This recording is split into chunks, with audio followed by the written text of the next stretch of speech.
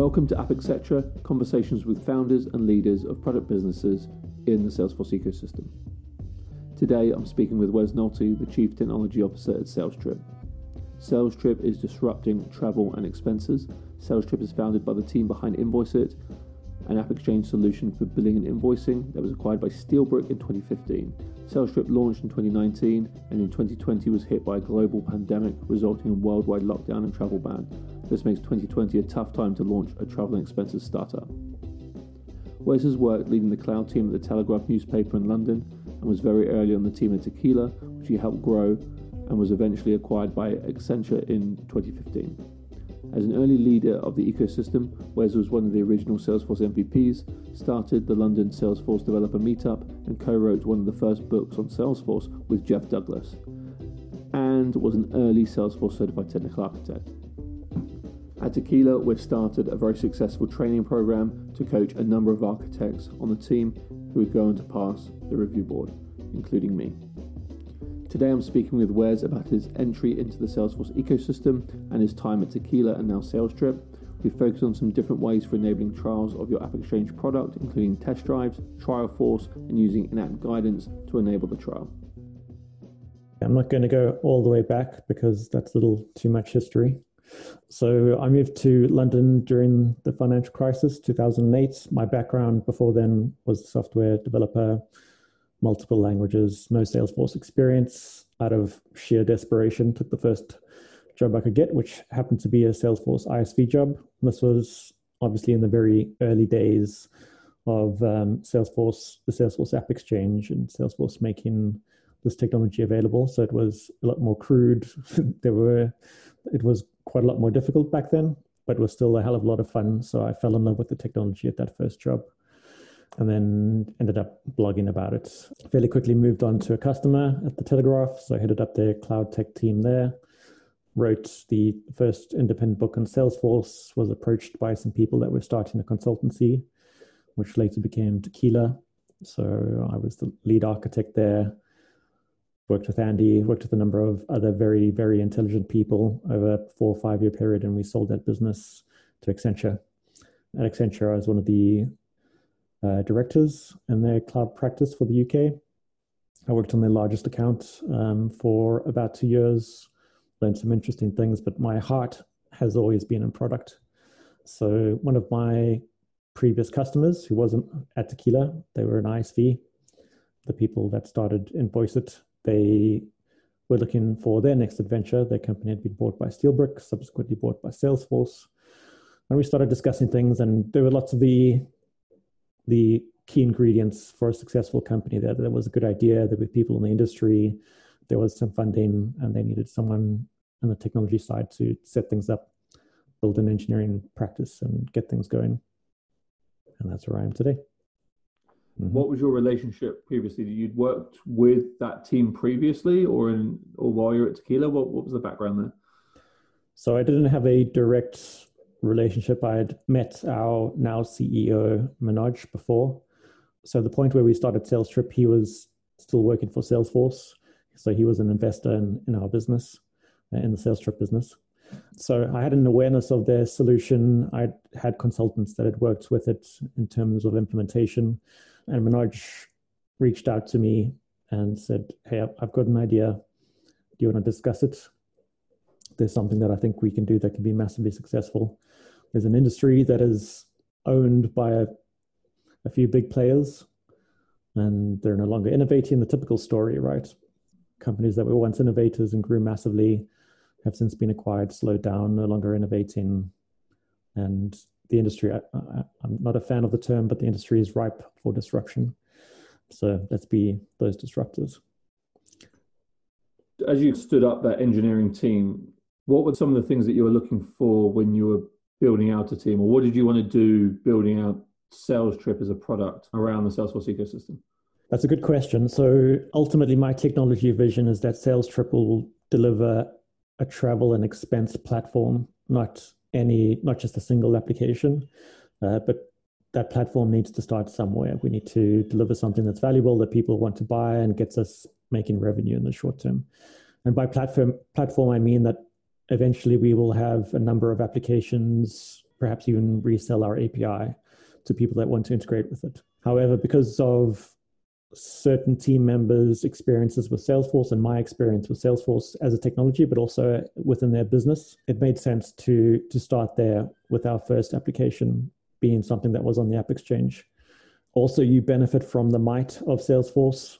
If they find your application or your product is something that is compelling to them, they will help you get into other businesses. They have an enormous customer base, northwards of 100,000 customers, millions of users, and getting your first few customers as a brand new company is quite difficult. So this helped us get over that first hurdle and then also benefit from a partnered ecosystem instead of going at it alone. So it's a combination of, we know the ecosystem, we know the technology, Manoj has been in the mothership, having gone through his experience with Invoiceit, Steelbrick, Salesforce CPQ, and it's like, well, it seems like an ideal place to start. You've got a pool of customers there and an ecosystem that's there for you.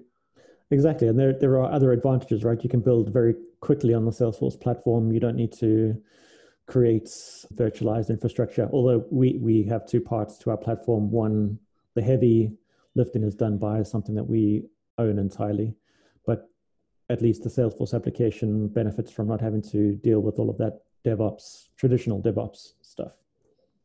So your Salesforce application is as a client for your backend? It does do more than that, because part of the power of Salesforce's platform are things like the workflow engine. So, the various ways to create business processes on the platform very quickly, the ways to model your data, the way to use other data that might already be in Salesforce. So it's not exactly, it kind of is a client, but it's a bit more than that, because we want to take advantage of what Salesforce gives you out of the box. Building your own reporting engine from scratch is a multi-year endeavor, whereas now we just get it. Single sign-on, for example, is just there, and that kind of thing. I've seen you sharing on LinkedIn, and we had a conversation about it in a Slack channel around trials and how you're using some of the tools that Salesforce and the App Exchange give you around managing trials for customers. What led you to start focusing on that as an area that you want to spend some time on? And how did you end up with the trial for solution that you've ended up with? It's a good question. So as a startup, you're always trying to, one of your biggest challenges is resource management.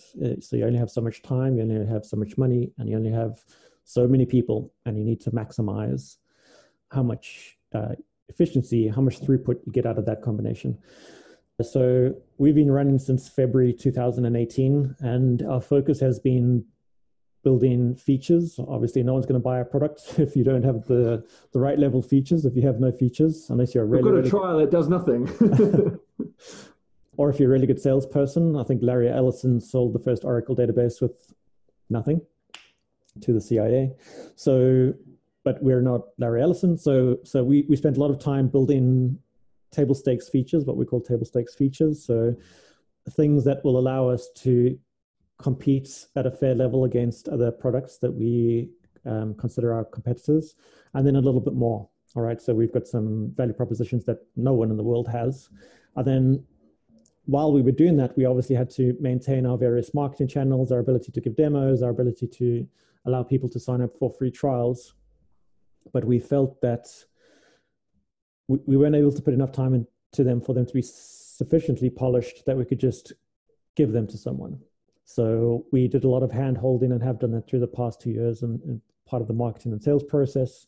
But James has put a significant amount of time into our trial process. So we decided we got into the point where we could finally publish it, and someone could just sign up, and it would be pre-set up, but it'd have a base level of data, and a person could look at it and they could just get running. Well, also we use Salesforce's in-app guidance, which presented some challenges, but still someone can sign up and using the in-app guidance, nothing but the application, they can see the benefits of it. You touched on a few things there. So something that I talked to our team about is this idea that with Salesforce, you get an awful lot of capability, but with that, it makes the initial setup and run a lot more difficult? How do we provide that flexibility and that kind of opinionated path and try and get not the best of both worlds, but the right balance? Because customers expect it to be configurable and flexible. That's kind of what they're buying into with the platform. But as a product owner, you want that customer to see that success path very quickly, especially in a trial. And that can be difficult when there are these design patterns like you open up a tab list and all these tabs like accounts and opportunities and cases starts to appear hasn't really got a lot to do with your product. So it's difficult to kind of set that experience of what should the customer see next? What's the path they should follow? And I think it looks like you've done that with in-app guidance. Is that right? So that's part of it. So early on, we I think one of our first 5 customers was an OEM company. So they had no previous experience with Salesforce, and they have been a wonderful customer, but we have realized that we have poured a huge disproportionate amount of time into that customer because it's been an education about Salesforce at the same time as being an education about SalesTrip. And although that is a key part of the market for us, eventually we have decided off of the back of a few experiences like that to focus on our time on customers that have Salesforce already, so that we don't need to educate them about the platform itself. If an OEM customer comes our way, we won't turn them away, but our marketing efforts and everything else we're doing, I think, are kind of in that direction for now. Mm-hmm. In terms of onboarding customers, so our application is quite rich. It's very simple to get the base level functionality up and running, but it's, as you say, it is highly configurable. So the in-app guidance has been good. I looked at a number of other options in terms of walking people through setups. And unfortunately, anything outside of in-app guidance requires weird tooling setups that just aren't appropriate. The in-app guidance, I think, is something that Salesforce is going to evolve. So there's some things that I would like it to have, it doesn't yet have, but at least when someone arrives on the home tab the first time they've installed our free trial, there's a pop-up. This draws your attention. There's a video, there's some text, there's a link out, and there are popped up tabs through the application to guide you. So I think with a combination of the application being pre-set up, preceded with data, and those videos, people have a good chance of seeing the value of our product from the get-go. Outside of the product, we also have marketing campaigns that track people, and there's a nurture program for each of them to make sure that there's someone in touch and available if they need to talk to anyone. So when you go to an App Exchange listing, you've got options to install it, watch a video, flick through the carousel of pictures. You can do a test drive, mm-hmm. or you can do an install. And so the path that you've got is you when the customer chooses to install, you actually take them through the TrialForce new trial flow, and takes you to your website where they start this flow of installing the application in a TrialForce org. Is that right? So the one sentence summary is we install it into a TrialForce environment, so it's standalone from their current environment. Yeah. There are quite a few options. I think they can probably be confusing for people that aren't familiar with Salesforce or the App Exchange. The route that we've chosen is slightly different because we encountered some bugs using some of Salesforce's newer features when using in combination with TrialForce. So instead of the traditional route of you signing in directly from the App Exchange, we decided to jump anyone out to a mini site that we own. So if you hit the Get It Now button, instead of doing stuff on that website, you jump out, you hit a page that's entirely ours, you fill in some details, and if you select the right option, an environment will be spun up for you, and then you're emailed with all the subsequent setup emails and a bit of information on how to complete the trial. So that route has given us some additional flexibility, which we found essential, as well as working around. I think the bug that we have encountered will be fixed in the next release. It's a bug that has to do with in-app guidance prompts being cached when you sign up from a trial spun up directly from the App Exchange, a very specific bug. Yeah. But the product manager's like, Wesley! But a bug you would have encountered if you used in-app guidance in your TrialForce template. So people that don't know, TrialForce is really a way that you can configure an org and then say that org has got my product installed in it. It's got some sample data in it. It's got the in-app guidance, I guess. I guess that in-app guidance isn't in your product, just in the Trialforce org. Yeah. Yep. And then you kind of put that org to one side and say, that's the template. No one touch it. That's the template that we're going to then copy new orgs from. So when someone fills in that form, it actually copies that org, creates a new one for that individual person, and then they log into that copy of it. That's kind of the basic understanding. Exactly. And by having a mini site, having it outside of the App Exchange, it allows us to do some really cool things. So we can have multiple templates depending on some options that people choose, right? So we could have industry-specific templates. It also means that we can do things after someone has installed, well, after someone's trial environment has been provisioned. So for example, when you provision one of our trials, we deploy a reporting package over the top. But in theory, you could also populate it with data because you have access to the hooks that tell you when the trial environment setup is completed. So you could install additional packages, create data, augment things that are already there, and of course, choose a specific template. That's really cool. I didn't think about that idea of saying what industry you're in, or what do you want to see. I can see that being quite valuable. The other option you have there with the App Exchange is a test drive. I always liken a test drive to like just kicking the tires, because it's not really a trial. And with a test drive, you set up an environment, configure it as you like, and then random people just log into that same environment. Which is a bit strange, especially if you've got an application like ours, which kind of encourages people to create data, like create tasks. It means that two people logging in at the same time can see the remnants of someone else's experience, which is a bit strange. And we have to put some things in there to kind of try and keep it clean. I'd say that's on the different end of the scale in terms of a trial. My experience with trials, anyway, is that some people talk about what they want to do a trial when they really just want to click around, or kick the tires. And some people want to do a trial where they really want to get invested in it. They essentially want to use it in real life or use it for an extended period of time. And that's kind of what the Trialforce and the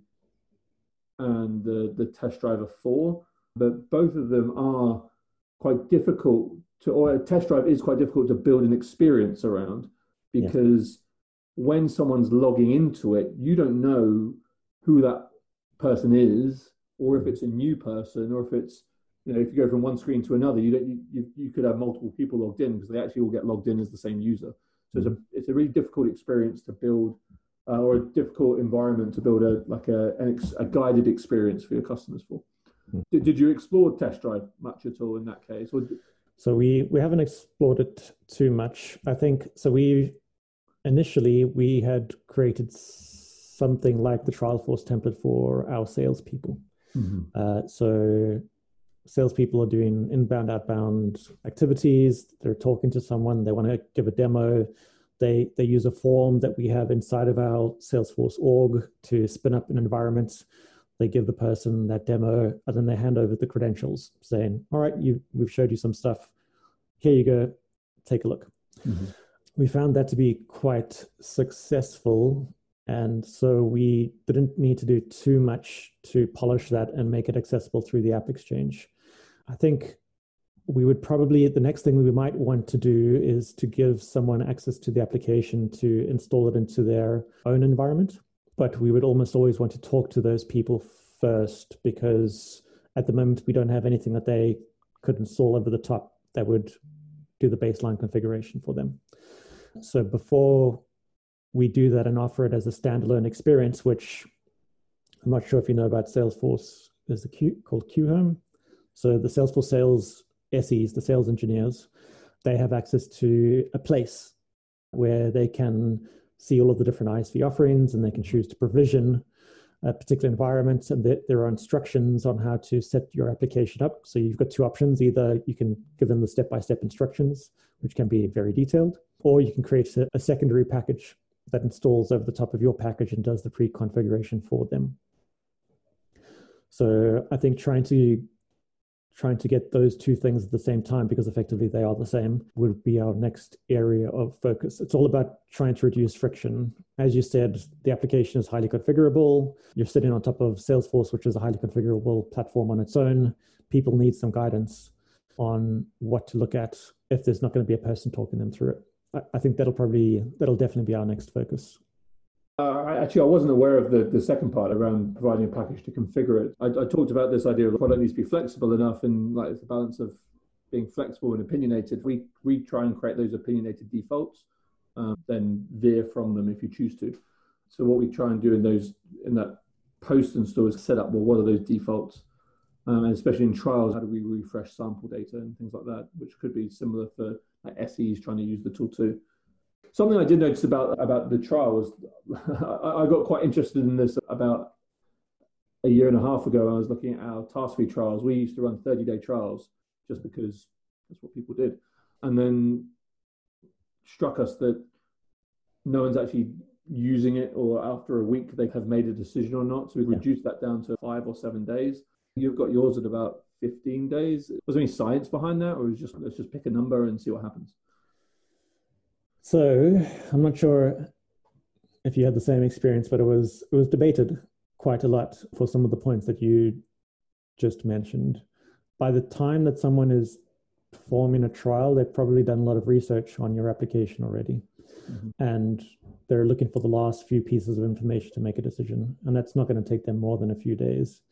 Sometimes they get busy, legitimately, they get busy and they do something else. Otherwise, they're probably not going to buy.